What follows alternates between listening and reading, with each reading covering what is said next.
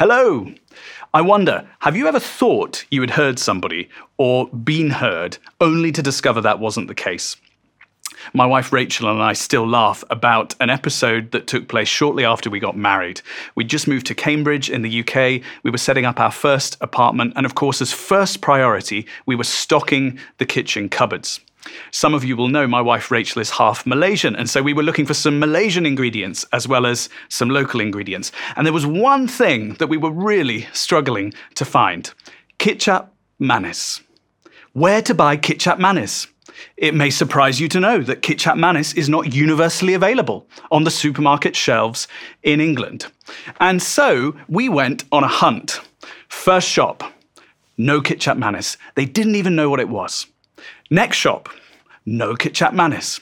Sounded familiar, but they didn't stock it. And it went on like this until when all hope appeared to be lost, when there was just one shop left on our little list, we despairingly asked the shopkeeper, "Do you have any kicap manis?" And the shop owner said, "Yes, sir, right this way." Imagine my excitement as he led us slowly down one aisle, round the corner, all the way to the back to where this treasured sauce would be. But that excitement came to an abrupt end when we arrived at our destination and the guy pointed at the shelves and said to me, "Ketchup, mayonnaise." Now, I would say that's just a silly example, but I have a feeling you will say, no, Mark. Kicap manis is serious business. After all, you can't make nasi goreng with ketchup and mayonnaise. But serious or not, you get the point. Sometimes we listen, but we don't hear. Sometimes we think we've heard something until something happens that helps us to listen again. And with that in mind, what I want to think a bit about today is, how does Jesus teach and how does he want us to hear it? Our reading today is from chapter 4 of Mark's Gospel. As we've been dipping in and out of this story of Jesus in the past weeks, we've seen that Jesus is a great person of prayer. We've seen that Jesus is a great healer and deliverer. And today we'll see that Jesus is also a great teacher. He teaches with authority, unlike the scribes. He proclaims the good news of the kingdom of God that has come near. He calls his disciples in order that they might be with him, learning from him, and in order that they might be sent out from him. And the word disciple simply means learner. Jesus in Mark's Gospel is this great teacher, and yet, we shall see, Jesus teaches in a surprising way. Jesus teaches in a way that may at first not seem to be the best way to help people hear what he has to say. Perhaps it even seems a little counterproductive. Let me read the passage for us. Again, he began to teach beside the sea. Such a very large crowd gathered around him that he got into a boat on the sea and sat there while the whole crowd was beside the sea on the land. He began to teach them many things in parables.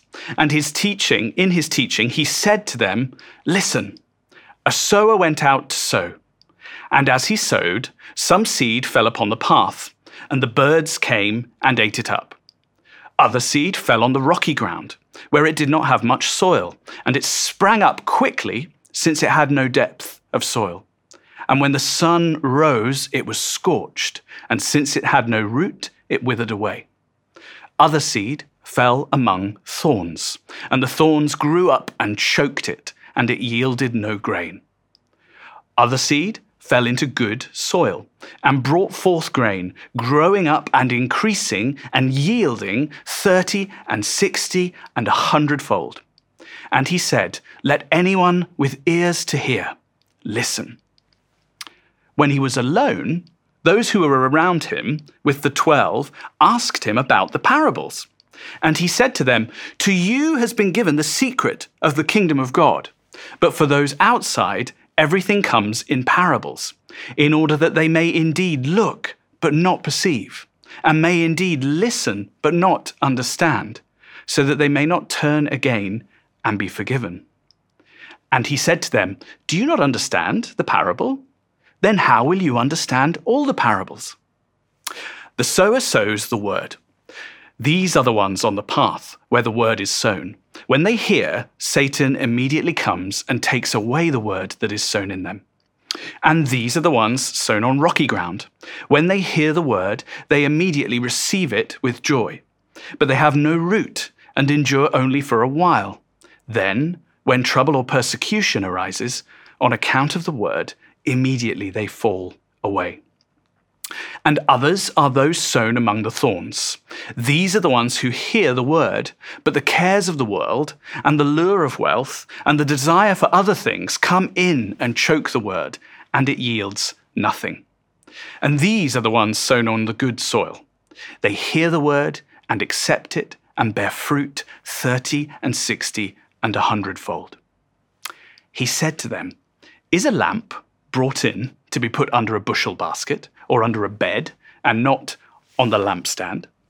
For there is nothing hidden except to be disclosed, nor is anything secret except to come to light. Let anyone with ears to hear listen." With many such parables, he spoke the word to them as they were able to hear it.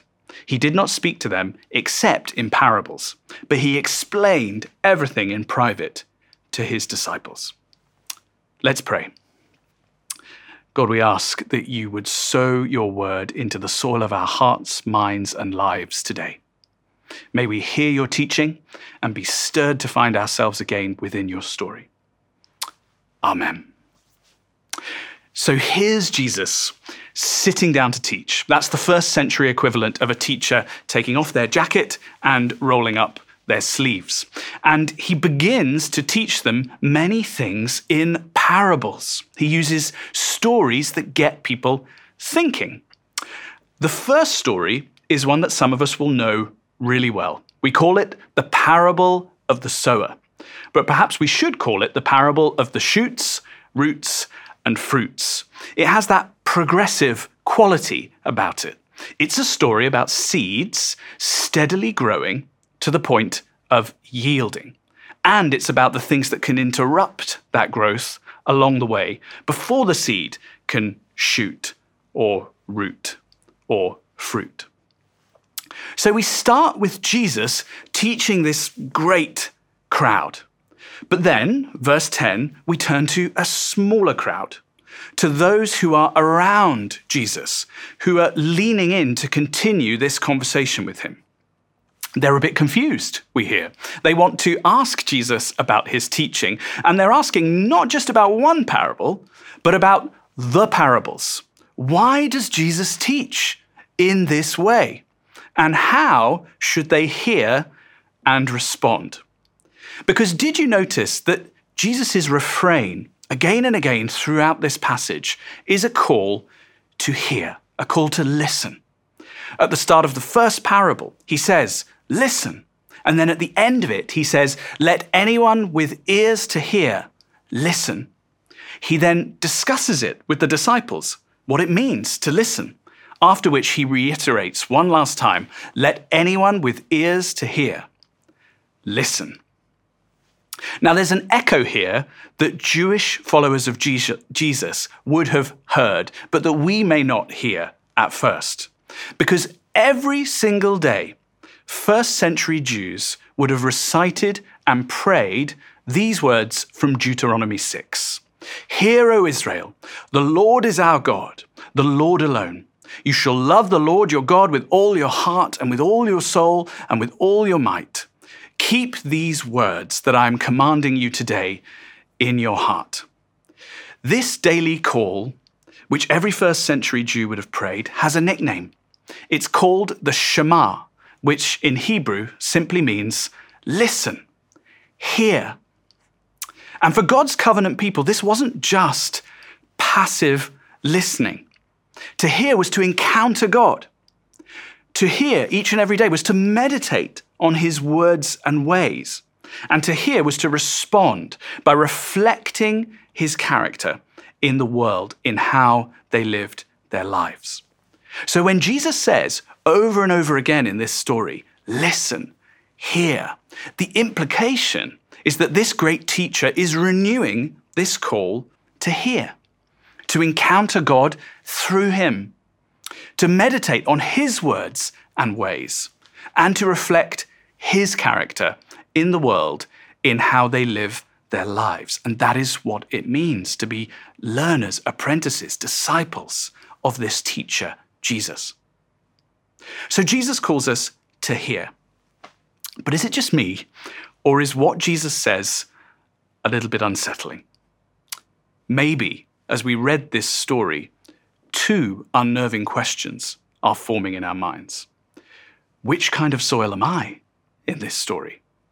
And am I one of the outsiders or one of the insiders in this story? This story of shoots, roots, and fruits has two constants and one variable. The constants are, number one, that the seed, which is God's word, is being continually sown. It's being sown all over the place. In fact, the Ministry of Agriculture and Food would probably be appalled at the indiscriminate seeding practices of Jesus. And then two, wherever God's word is sown, there will be birds that pluck. There will be the sun that scorches, and there will be the thorns that choke. But God will give growth. So those are the two constants. But the variable in the story is the soil. Different kinds of soil lead to different kinds of growth. So which kind of soil am I? I want to be the fourth, the sown seed of God's word, growing in good soil so that it shoots and roots and fruits in my life. But am I the first? The seed of God's word connects with me, but doesn't sink in. And then when I turn to the next thing in my day or my week, it's gone before it can grow. Or am I the second? The seed of God's word that I receive with joy comes to be scorched by a busy or a difficult life, or trying circumstances, or people who disagree with me or challenge me. Or maybe I'm the third kind. The seed of God's word is competing within me with other plants in the soil of my life, and its growth is choked by wealth, by achievement, by position, by relationships, by the desire for more. The truth is, I suspect, that I have been all of these kinds of soil at moments in my life, maybe even two of them at once in different parts of my life. And the question is, how does Jesus teach? And how does he want us to hear in order to grow despite these things, in order to be good soil? Which kind of soil am I? And what can I do about the kind of soil I am? And that brings us to the other question. How can I be on the inside rather than the outside? As this circle gathers around Jesus to discuss his teaching further, he says, to all of you has been given the secret, the mystery of the kingdom of God. But those outside, and we can even imagine him pointing to the dispersing crowd in this moment, to those outside, everything is given in parables. And the outcome? That they look but do not perceive, that they listen but do not understand, and therefore don't turn around and embrace and grow into the renewal that Jesus has come to bring about. Well, what's going on here? What is going on here? At one level, Jesus is simply describing what's happening in response to the teaching of Jesus and the early church to which Mark writes. There are those who are listening, truly hearing, and whose lives are being changed. And then there are others who listen but do not hear or respond, whose lives go on just as before. And in light of that fact, Jesus is encouraging us to draw near and hear, to keep sowing, trusting God for growth, even though it doesn't always seem to work. But then beyond that, doesn't what Jesus says here sound just a little bit like Jesus is deliberately coding his teaching to prevent the uninitiated from hearing it properly or being able to make sense of it? What do you make of Jesus's pedagogy here. Would you do this if you were teaching? And if that's what's going on, how can I be in the circle of people who really hear? What do we make of a Jesus who appears to want to form some kind of secret society? You can see why this is a story that can put you slightly on edge at first reading. Well, what I want to do today is to reframe these questions by reading this parable backwards. Not literally backwards. I can barely even recite the alphabet backwards, let alone pronounce actual words in reverse. And please be assured, there are no secret subliminal messages in the backwards Bible or anything like that. What I mean is, what if we begin where Jesus lands in this story? Because if we begin there, I think we might see a little better why Jesus teaches in the way that he does and how we can hear it today. What we'll see is that these different soils and these insiders and outsiders are not static, but dynamic. Jesus is not giving a description, but an invitation, not just a profile of who people are, but a promise of who people are called and transformed by Jesus and his revelation to become. Okay, so here goes. Skip to verse 21, which is straight after Jesus has unpacked the parable of the sower and repeated that call to hear. And now Jesus asks, is a lamp brought in to be put under a bushel basket or under the bed and not on the lampstand? For there is nothing hidden except to be disclosed, nor is anything secret except to come to light. Let anyone with ears to hear listen. Now, some of us at this point will be remembering Jesus' teaching in the Sermon on the Mount, where he uses exactly the same image when he calls his disciples to be the light of the world, a city on a hill, to let their light shine. But if that's what's on your mind, wait, look closer, because Jesus is actually using the same illustration here to make quite a different point. He's talking about why he teaches here in the way that he does. And he's talking about how we hear and how God's word grows in our lives. You see, in this passage, Jesus acknowledges that there's plenty that the disciples who are asking him all about the parables don't yet understand. And Jesus knows that his teaching is not immediately transparent, not immediately heard and comprehended by his listeners. He knows that. But he promises us that understanding will grow as we engage with him. Jesus is saying, it's not that I'm being secretive. It's not that I'm trying to make it difficult for you to come to me. Rather, what is hidden in order to be disclosed. And what is secret in order to come to light. So, he says, have ears to hear. Listen. It is my job to reveal myself. It is yours to hear and to trust and to follow. I think this parable is a bit like this.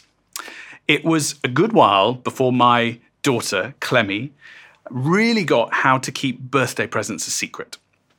At first, she used to tell us exactly what was inside the wrapping the moment before we opened it, just right before. Then, for a while, if she went shopping with Rachel and came home with something for me, she would burst through the door and she would proudly announce, "Daddy, we've been out and we've bought you nothing." Close, a little bit better, but not quite there. And I remember as we were working on this, the conversation that Rachel and I had with Clemmy was about the difference between secrets and being secretive. How do you teach kids to keep secrets without teaching them to be secretive? And in the end, the way Rachel put this to Clemmy was like this. Clemmy, we don't have secrets, we only have surprises. We don't have secrets, we only have surprises. And now I think that's what's going on here. God is not a God of secrets, but God is a God of surprises. And this parable reassures us that what God hides, he hides in order to disclose it. And what God does in secret, he does in order to bring it to light, in order to show it to us, to reveal it to us at the right time. And this, I think, offers us a key as to how Jesus teaches and how we ought to hear his teaching. This is what we can do about our soil as God sows in us and gives growth. This is how we can step inside Jesus's circle. And it might seem counterintuitive at first, but Jesus' teaching in this passage says God is always available, but not always immediately accessible. Some of his teaching is intentionally mysterious, but that's not to confuse or exclude people, not to push them away. It's to intrigue and provoke people. It's to draw them in. This is how Jesus finds the good soil for those shoots, roots, and fruits. Jesus creates a space around him for his followers to step inside. Trust Jesus, the teacher, but ask your questions. Bring your experiences. Share your confusion. Test your understanding. Revise your thinking and live differently. That's what's going on. Why does Jesus do it in this way? Well, I think the gospel stories give us at least two reasons. Firstly, what he wants to teach us, and then secondly, how he wants to reach us. What he wants to teach us and how he wants to reach us.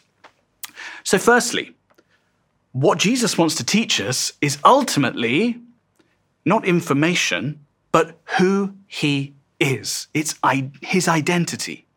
Jesus says in verse 11, the secret of the kingdom of God has been given to them, his people. Not will be given one day, it has been given already. But if that's true, you might be thinking, as you read the passage, then it's certainly in the form of a gift that they haven't opened yet. And Jesus is certainly better than my daughter used to be at not telling them what's inside.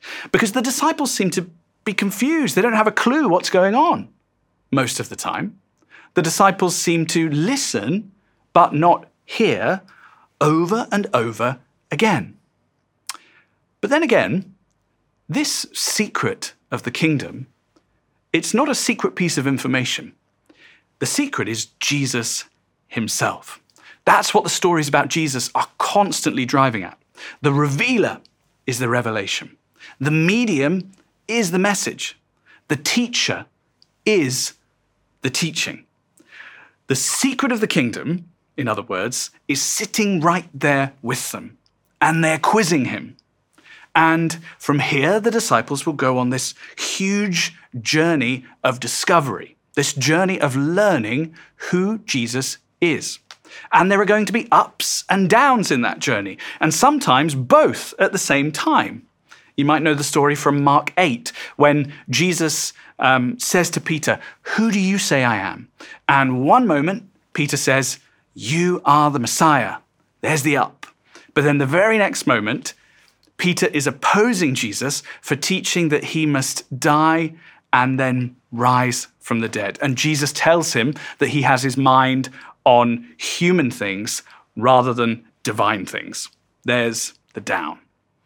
The point is, the disciples have the secret of the kingdom, but it's very much a secret that is still unfolding. In fact, often in the Gospel of Mark, Jesus hides his identity from people. When Jesus delivers people from demons and the demons recognize him for who he is, he actually commands them not to tell anyone. And when Jesus heals people, he tells them, again, not to go around telling everybody about it. Theologians sometimes call this the messianic secret. Jesus hides his identity. And today's passage actually gives us one reason why. What is hidden in order to be disclosed.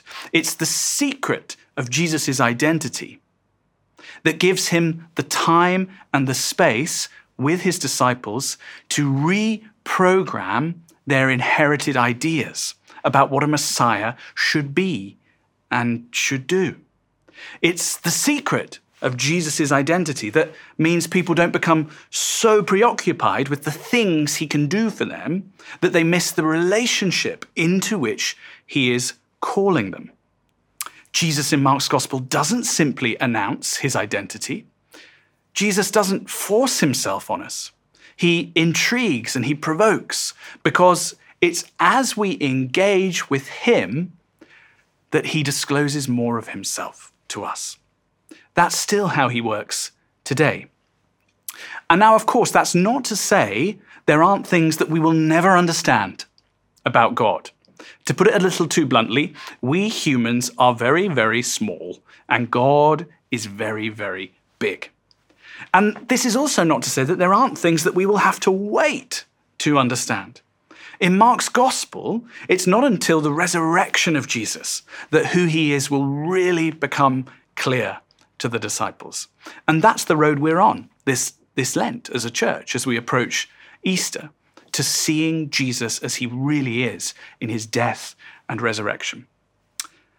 And there again, even after the resurrection, Paul tells us in 1 Corinthians, there are things we won't learn until his return and the renewal of all things. Now we see through a glass darkly, then we will see face to face. But for each of us, discipleship to Jesus is a journey of hearing, of learning, of discovering who he is in this life. So trust the teacher. What is hidden in order to be disclosed to you and to me. And then secondly, Jesus teaches us in this way because of how he wants to reach us. Not just what he wants to teach us, but how he wants to reach us, to draw us into relationship with him.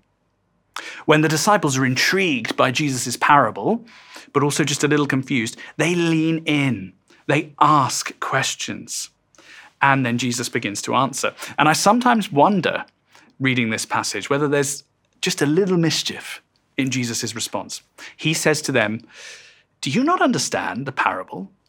Then how will you understand all the parables?" Maybe these aren't the words of a disappointed math tutor. Come on, guys, you've got everything you need to figure out this maths problem. And if you can't work this one out, how are you going to work the rest out? You're only on question 4 and there are 20 of them.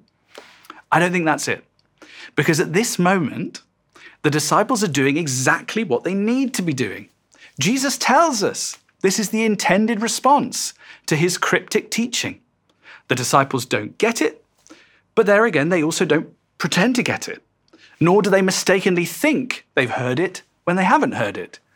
Nor do they conclude that because it's a bit confusing, it mustn't be for them. They're never going to hear it. Instead, the disciples lean in. They ask their questions. They continue the conversation. This is exactly where Jesus wants them and us to be. And so, when we reach verse 33 and we hear, he explained everything in private to his disciples, we should be thinking not so much about some kind of extra secret knowledge or supplement. We should be thinking about a conversing community of disciples gathering around Jesus as Jesus' intended context for real learning and discipleship and growth. This is how Jesus teaches.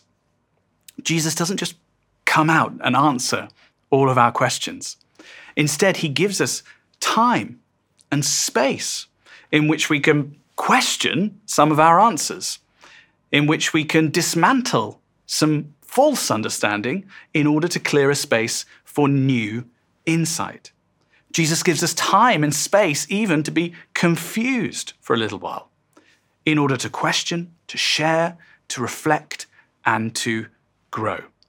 And that is precisely what happens when you take the Sunday sermon home and talk about it in the car and at the dinner table. It's precisely what's happening when we read the Bible for ourselves. It's what's happening when we go on an Alpha course, or when we join a Connect group, or when we sign up for something like St. Paul's Theological College. I hear good things about that place, by the way. I've talked a little bit about my kids today, and perhaps some of you are wondering, if this is what it means to hear is this: if this is how Jesus wants us to learn, and if this is how good soil is cultivated, this curious, exploring outlook, then how does that fit with Jesus' idea of childlike faith? Well, if you ask me, that image makes much the same point. The theologian Francis Young says that this is precisely what Jesus probably has in mind when he talks about entering the kingdom as children. Nobody who has kids of their own has any illusion about their passivity in learning, do they? Their questions are interminable. They have this insatiable curiosity. They have this infuriating persistence in asking why and how. And they aren't afraid to look foolish or to make mistakes. Because without those qualities, how could they ever learn or advance to maturity? So here's Jesus, our great teacher. And ultimately, the call of this passage is twofold: to trust this teacher, to disclose that which is hidden in due time, and to approach him without confusion, to engage with this teacher in order to step further into that revelation, in order not merely to listen, but to hear. Remember that he is uniquely qualified to teach you. Jesus is the secret of the kingdom of God. And remember that he knows exactly how you need to learn and how to engage you so that you will grow and bear much fruit. Trust him to give the growth. And so I wonder, where do you find yourself in this story today? Perhaps you're new to church. Perhaps you've been hearing Jesus' teaching for a while and it's been connecting, but now it's really beginning to sink in a little bit. You're just beginning to engage the company of others, perhaps, to explore it. Maybe you're doing an Alpha course. We'd love to pray for you at the start of your journey, as Jesus discloses that which is hidden, as he shows you more of who he is and who you're called to be with him and in him. Or perhaps you've been walking with Jesus for years. Jesus has shown you who he is and changed your life. But in certain seasons, it's easy to shrink back from hearing into merely listening. Perhaps you need to recapture that childlike sense of wonder, discovery, and excitement today. Perhaps you're in a season of unlearning in order to make room for fresh vision. Or perhaps you've come up against a question that you couldn't quite answer, or an idea that you couldn't quite wrap your head around, and you've stalled. We'd love to pray for you too. For some listening to this, I believe God wants to reframe that stuck moment as the beginning of a new season in your journey of discovery. As you lean in again, as you ask your questions, and as you engage with others. So wherever we are, shall we raise our hands and ask the Holy Spirit to come? We pray now, come, Holy Spirit.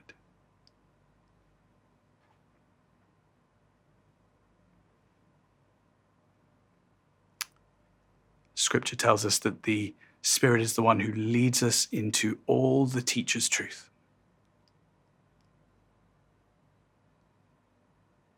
We ask for that today. Scripture tells us that the Spirit is the one who reminds us of all of the teacher's words. We pray for that.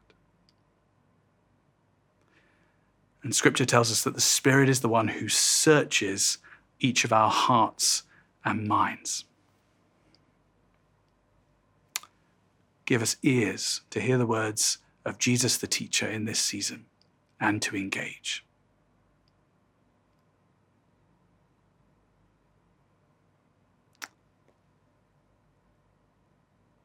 In Jesus' name we pray.